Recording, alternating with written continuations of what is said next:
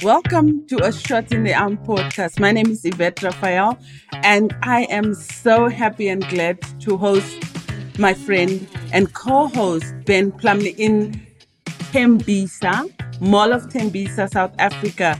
Welcome, Ben. Thank you. And yes, I'm Ben Plumley. A Shot in the Arm podcast is a podcast about innovation and equity in global health. And in this podcast, Yvette, you and I are looking at, we've known each other really for 20 years. Yes, and how it's a long 20 years. Well, yes, we were test tube babies at the time, obviously. Yes. But looking at how the response to AIDS, particularly in Africa and particularly on this World AIDS Day, how that has been transformed, or not, as the case may be. Yes, and how appropriate for your T-shirt as well, Ben. Congratulations, it's very pretty. Thank you, and a shout out to Posy for the T-shirt. So first up, Yvette, you and I met 20 years ago. I report it and describe it in Business Fights AIDS podcast. We were at a peer training session in Cape Town, and I was there with Ambassador Richard Holbrooke. And you basically gave Richard Holbrooke a tough time. Do you remember that?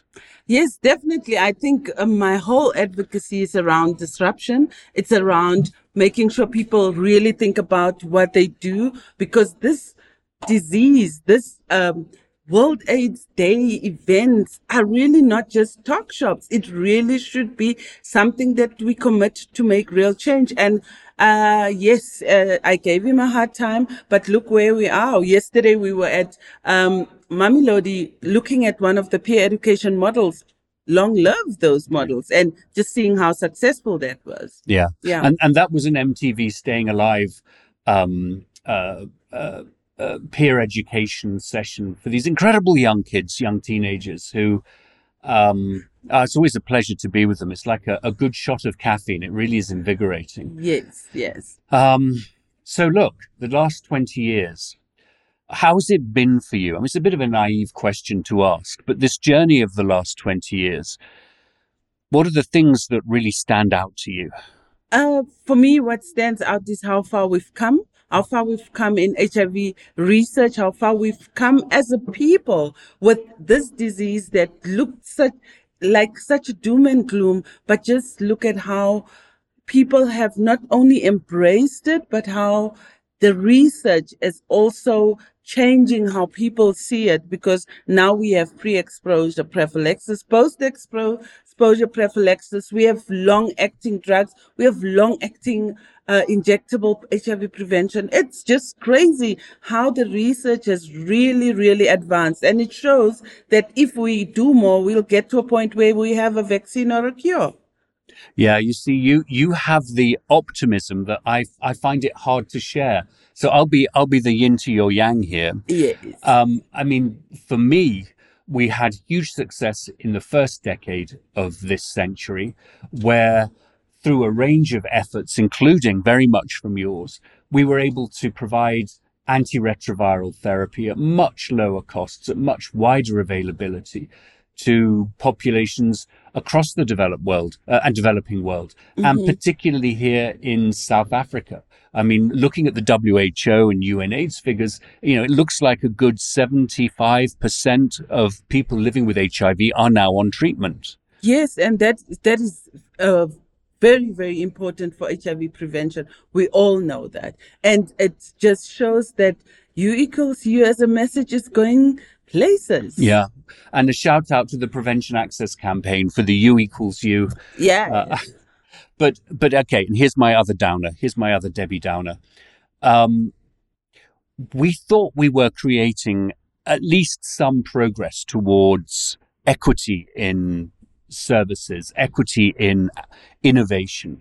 And yet the COVID response showed us that actually we hadn't fundamentally changed the way that drugs, vaccines had been developed. And we had a huge disparity of access in the developing world. vaccine nationalism in the rich countries that really prevented widespread availability of vaccines and drugs. And that has been very sobering to me. So the advances that we made in HIV, they didn't really become institutionalized in the way we deal with public health. Yes, but it also talks about, to my point around it, Ben, that COVID, it was a very rich disease. It's the rich auntie's kid, you know, and HIV has always been the poor auntie. But what it also shows is how racist the world still is. And I like the fact that the decolonization discussion is coming up, but it also just shows that COVID exposed white supremacy, racism, and just how the West is still running the world. And I know I had information way, way before, but the West brought out all of this HIV, COVID medication even before it was made. How rude. Yeah. And so, It's almost like a taxi driver in South Africa, oh, just chipping chipping in in, front of us. yeah, in the little bockies coming into traffic. So, for you, this journey over the last 20 years, I mean, you have moved from being a peer advocate, peer support staff in a company to being a global advocate, an internationally respected leader, and you also have now a very well-known fashion business through Posse. How has this journey been for you? You talking about the fashion? All of it. No, no, Ben. That my fashion history is like just a realization, and it was brought to me by COVID. While everybody was a COVID baby, totally, but it's always been a dream of mine that listen, we need to have a look at how advocates really, really don't have a life after HIV. And when that stopped and everything looked like the world is coming to an end, I had to sit down and I was being myself. I was being creative. I realized that there's stuff that I want to do. I feel good when women dress up nicely.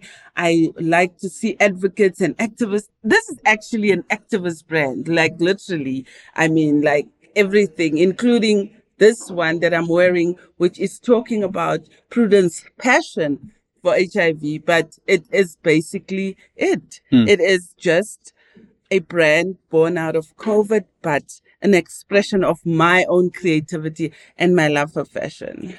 And I guess for me, fashion for you coming out of COVID, for me, it was really the podcasts. Who would have imagined 20 years ago that you and I would be doing this today? But yeah, it's fun, and I think we really enjoying it, and we're reaching our viewers, listeners, with this very important messages and trying to decolonize you. Yeah, yeah. And it's a work in progress. Yes, So here we are in South Africa. How would you view the South African response over the last 20 years? Because it's a story of huge pain and tribulation, but also a story of great achievement and resilience. Yes, obviously the South African advocacy sphere, the advocates have done great work to get us where we are. HIV medication is available. HIV treatment is available. People are able to go to the clinic and express what they want. And we are in a better space with the type of drugs that we supply. South Africa is really just following the trends. We don't have many of those ARVs medication that got people worried. I will have big breast, lipodystrophy. Yes, I would have lipodystrophy. We've come a long way. However, we are not at the end yet. Although it's possible that we will see an end to AIDS, but my biggest fear is that we might relax. And this period where the UNAIDS report talks about we are in danger, we are just in danger as a country to get relaxed and not keep this on top of the agenda. We need to make sure we leave no one behind. Yeah, it's interesting that you raise UNAIDS because The danger report that was released in July indicated that we were not on track to meet the The 2030 target, yeah. targets of ending HIV as a public health crisis. But I watched Winnie B. and Mina's World AIDS Day statement on YouTube, actually, Winnie being the executive director of UNAIDS. And I thought it was very powerful. I think it was a very clear call to action, particularly around the drivers of HIV and particularly things like gender-based violence. So I really appreciated And the that. structural reasons of why HIV is still thriving. And for me, that is poverty. And once we can do better at eliminating poverty, then we will see young people taking control of their lives. And actually, Ben, that is why Posy. It's because I want to leave a legacy where we understand health is wealth and wealth is health. If you are able to provide food for yourself, you're not in a vulnerable position as a young person. And for me, if we can have 20 branches of Posy across the country where young people like Mbalenhle work and provide for themselves and not depend on somebody to Yeah. give them their bread on the table, I would be so happy. And that's a global call to action, I guess, as well. Now, Yvette, there was one other thing I wanted to ask you. In America, we call it the fall, but in the United Kingdom and I guess in South Africa, we call it autumn. But the English writer, Kate Moss, started a campaign to highlight women leaders from all ranges of society, from all walks of life, who had an impact in the world. All too often, we think of the main drivers in history being men, with the occasional extraordinary woman coming into the picture, but that's not true. And so I wanted to borrow Kate's campaign just for us right here now. And if you were to look at the AIDS response, who is there, a woman leader, alive or dead, that has really inspired and really transformed the response, do you think? Prudence Nobantu Mabele, my best friend, my great friend. She has passed on. May her soul rest in peace. Prudence was ahead of her times. As you can read on the t-shirt, she used to take on power. She used to take on whiteness. She used to take on men. And she was just a way ahead of the time. And we are in the response for HIV prevention for young girls and women because of Prudence. We look at the Pavilion ring. Prudence was at the heart, Ben, of making sure the idea of women in KZN to have an HIV prevention method that is controlled by women. And the agenda for HIV prevention, today we have the ring, and we come from the microbicide world. We come from the gel world, something that she actually led. So for me, it will always be Prudence Mabele, the disruptor. She did not care where we are, but Prudence resonated with indigenous people across the world. And I think that is the one thing we miss about Prue. Yeah, we do very much And miss she's Prudence. the first woman to publicly disclose in South Africa that she had HIV. So we must not forget. And because of what she did, women like myself were able to, disclose our status without fear. Well, for me, the unsung women leader in the AIDS response is Julia Cleaves, the late Julia Cleaves, who was a British writer, development professional, and who worked at UNAIDS. In fact, she preceded me as Peter's chief of staff. And what I loved about Julia was a really, how shall I put this, brutal honesty. She could strike terror into the heart of pharmaceutical executives. But she also had an incredible passion and humanity. And as we were navigating the strange waters of UNAIDS, she really had her heart and her mind and her soul for her fellow colleagues. And she had a huge impact on me.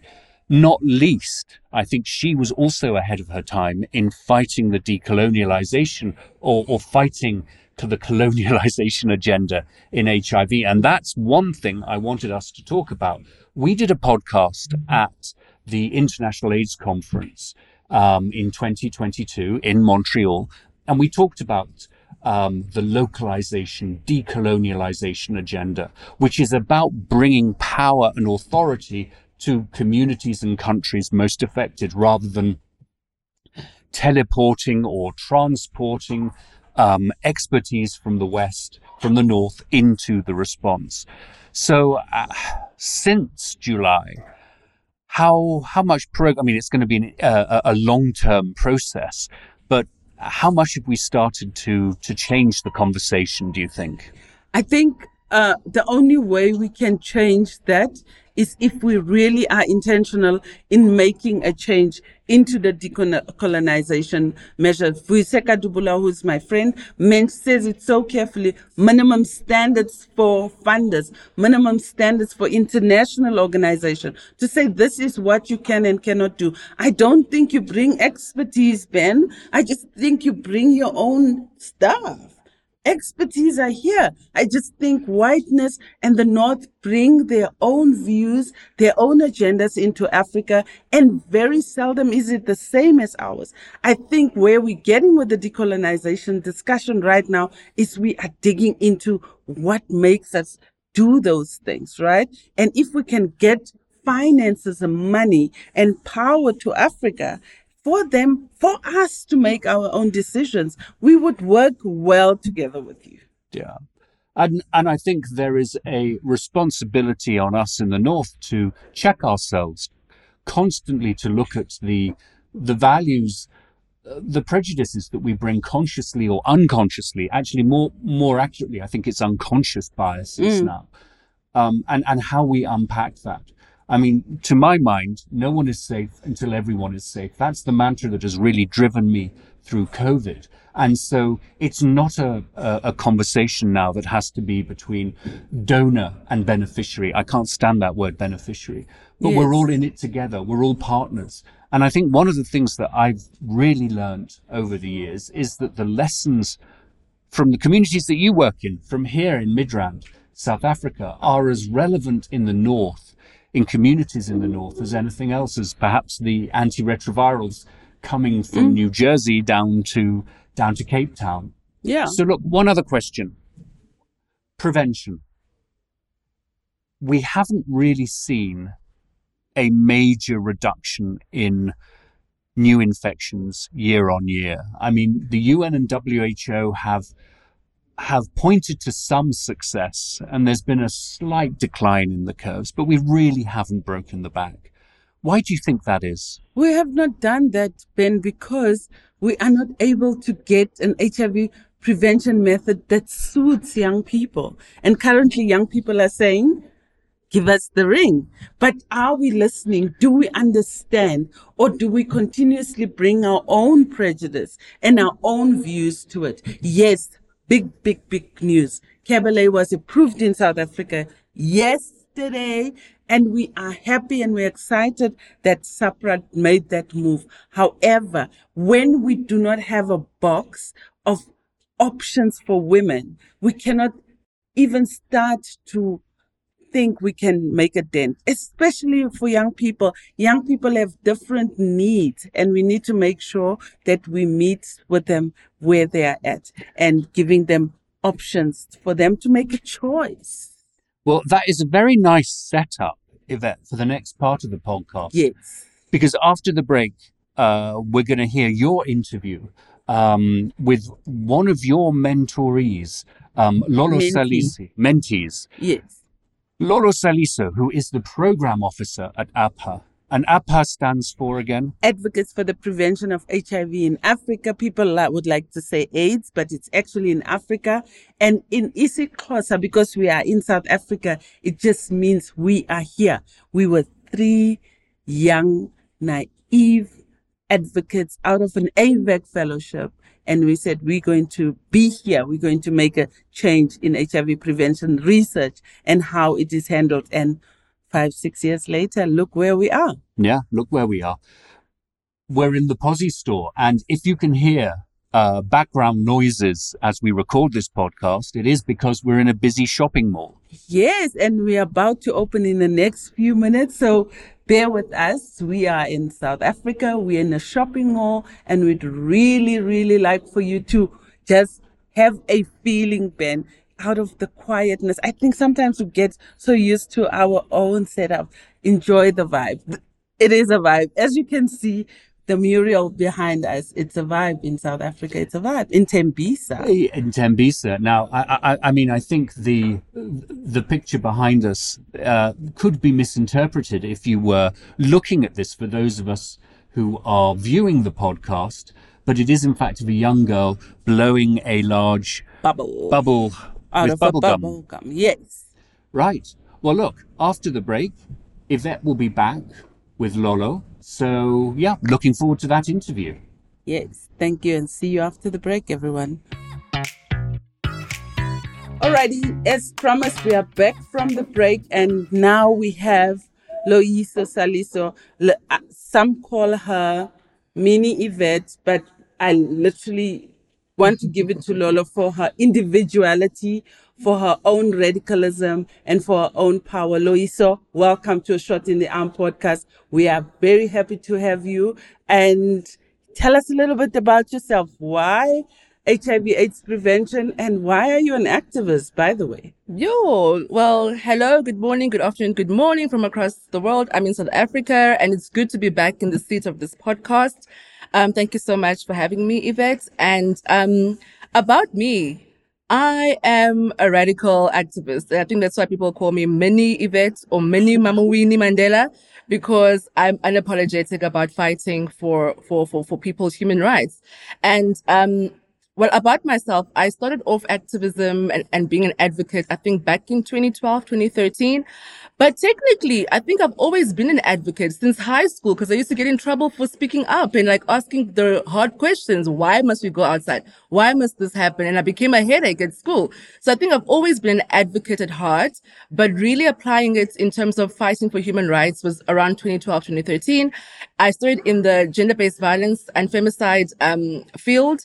And currently, right now, I identify as an intersectional advocate, because I understood as I grew and learned in this space that all our struggles actually intersect, and we can't fight for GBVF without fighting for HIV prevention and AIDS and so forth. So, yeah, that's my journey in a nutshell.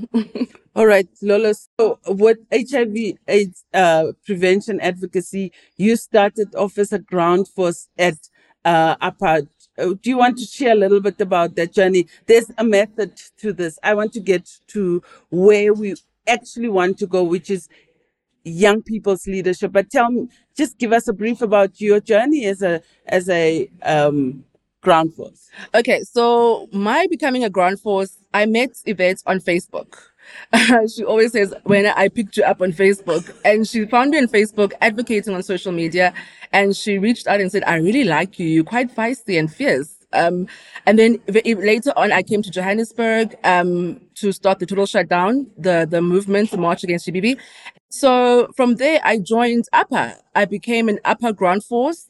My heart is in the community. I think every activist and advocate's heart is in the community. So doing so much community work, that's where I really broadened my skills and got more tools on how to advocate and how to even engage community. But also being an UPPA ground force opened up so many doors for me.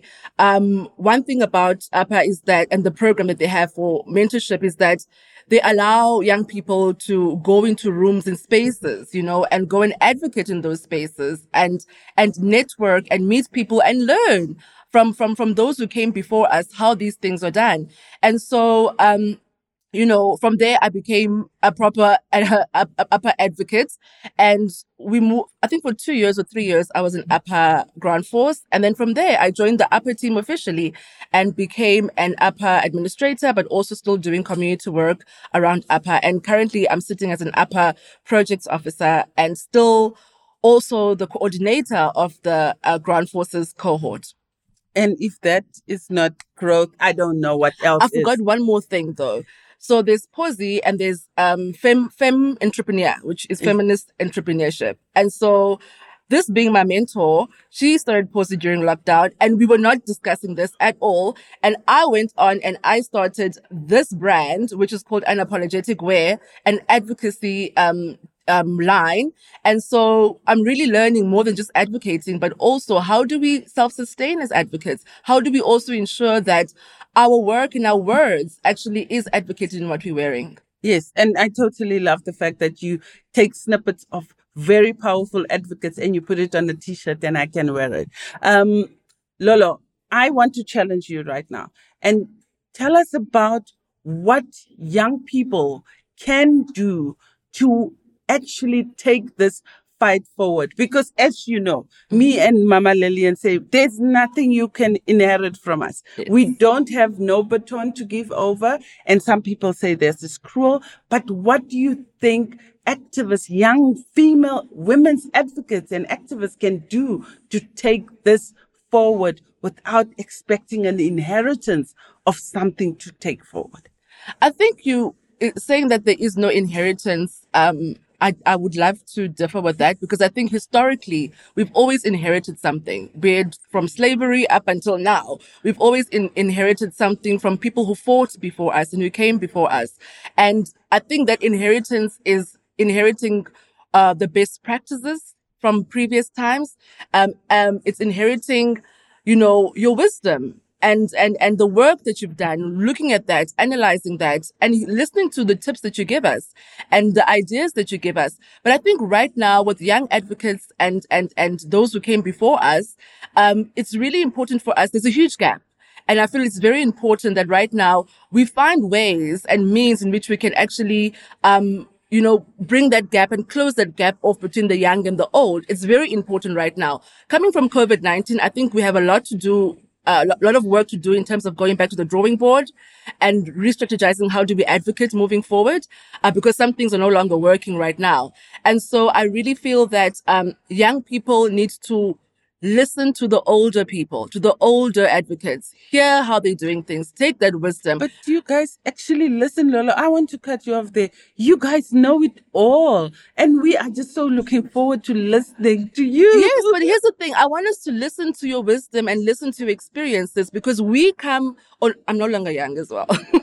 But young people, young advocates come with more fire, with more innovative ideas, with more eagerness, and that more energy. And so if we can put those things together, we could create something. And for everything that we fight for, unity is the most important thing. And I think the unity between the older advocates and the young advocates is very important. We need to bridge that gap one way or the other. Yes, and that can only happen if we continuously have these conversations, Yes. but also not just conversations. And I'm passionate about mentorship. And you always say to me, but Auntie, you can't solve. She calls me Auntie when nobody's watching. But Okay. Auntie, you can't solve the world's problems. But it's important that when we say we mentor young people, we know it's not a once-off. It's something that you continuously have to be there. And for me, it is also, you say you're not that young anymore, but for me, you're a younger person because so I'm expecting you also to start mentoring young people. And the ground force is one of those things. But how do you integrate? How do you integrate what you've learned from older advocates about mentorship and being there for other women? So funny enough, this week I posted, I think, a picture of us at the Matrix Consultants with two of the ground forces. And I wrote something at the end of it that, what people don't know is that I'm a mentee who's also a mentor. And this is actually me living what I've manifested of us paying it forward and not just it ending with us. And so I think that with me being the coordinator, for example, of the ground forces, I'm taking what you have taught me. I'm still taking things that you teach me today and applying them with the young people, but also giving them that room. I think it's so important that they have more room and more space to talk, to share, to say, okay, I hear you here, but I think maybe if we do A, B, C, and D, that's how we are also learning from those young people. So it's a learn program from both ends.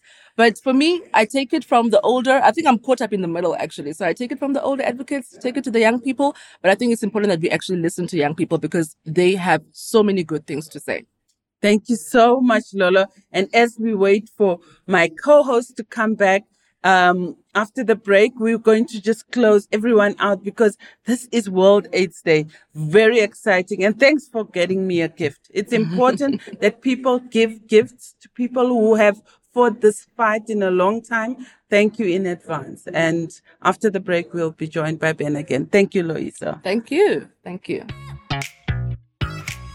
Well, what a World AIDS Day, Yvette. A really great episode, I think. Really loved the conversation between you and Lolo. Last thoughts as we, celebrate World AIDS Day around the world. I think for me, Ben, is that we need to see an end to AIDS. We need to see an end to new HIV infections. And I think if we are just committed enough, we will get there. I need our governments, especially my own government, to invest in HIV prevention research, but also to trust the science and to make sure we give young people options so that they can make a choice for their own HIV prevention. And thanks for being in my country, my humble abode, my space, the Kasiko Lab in Mall of Tembisa. It's been a real pleasure being here. And we apologize, obviously, for disrupting your fellow shop owners. But, that's it for this episode. We hope you have a thoughtful but joyous World AIDS Day. There's a lot for us to do, but a lot we can do. Thanks to Eric Espera, our producer and director from Newsdoc Media.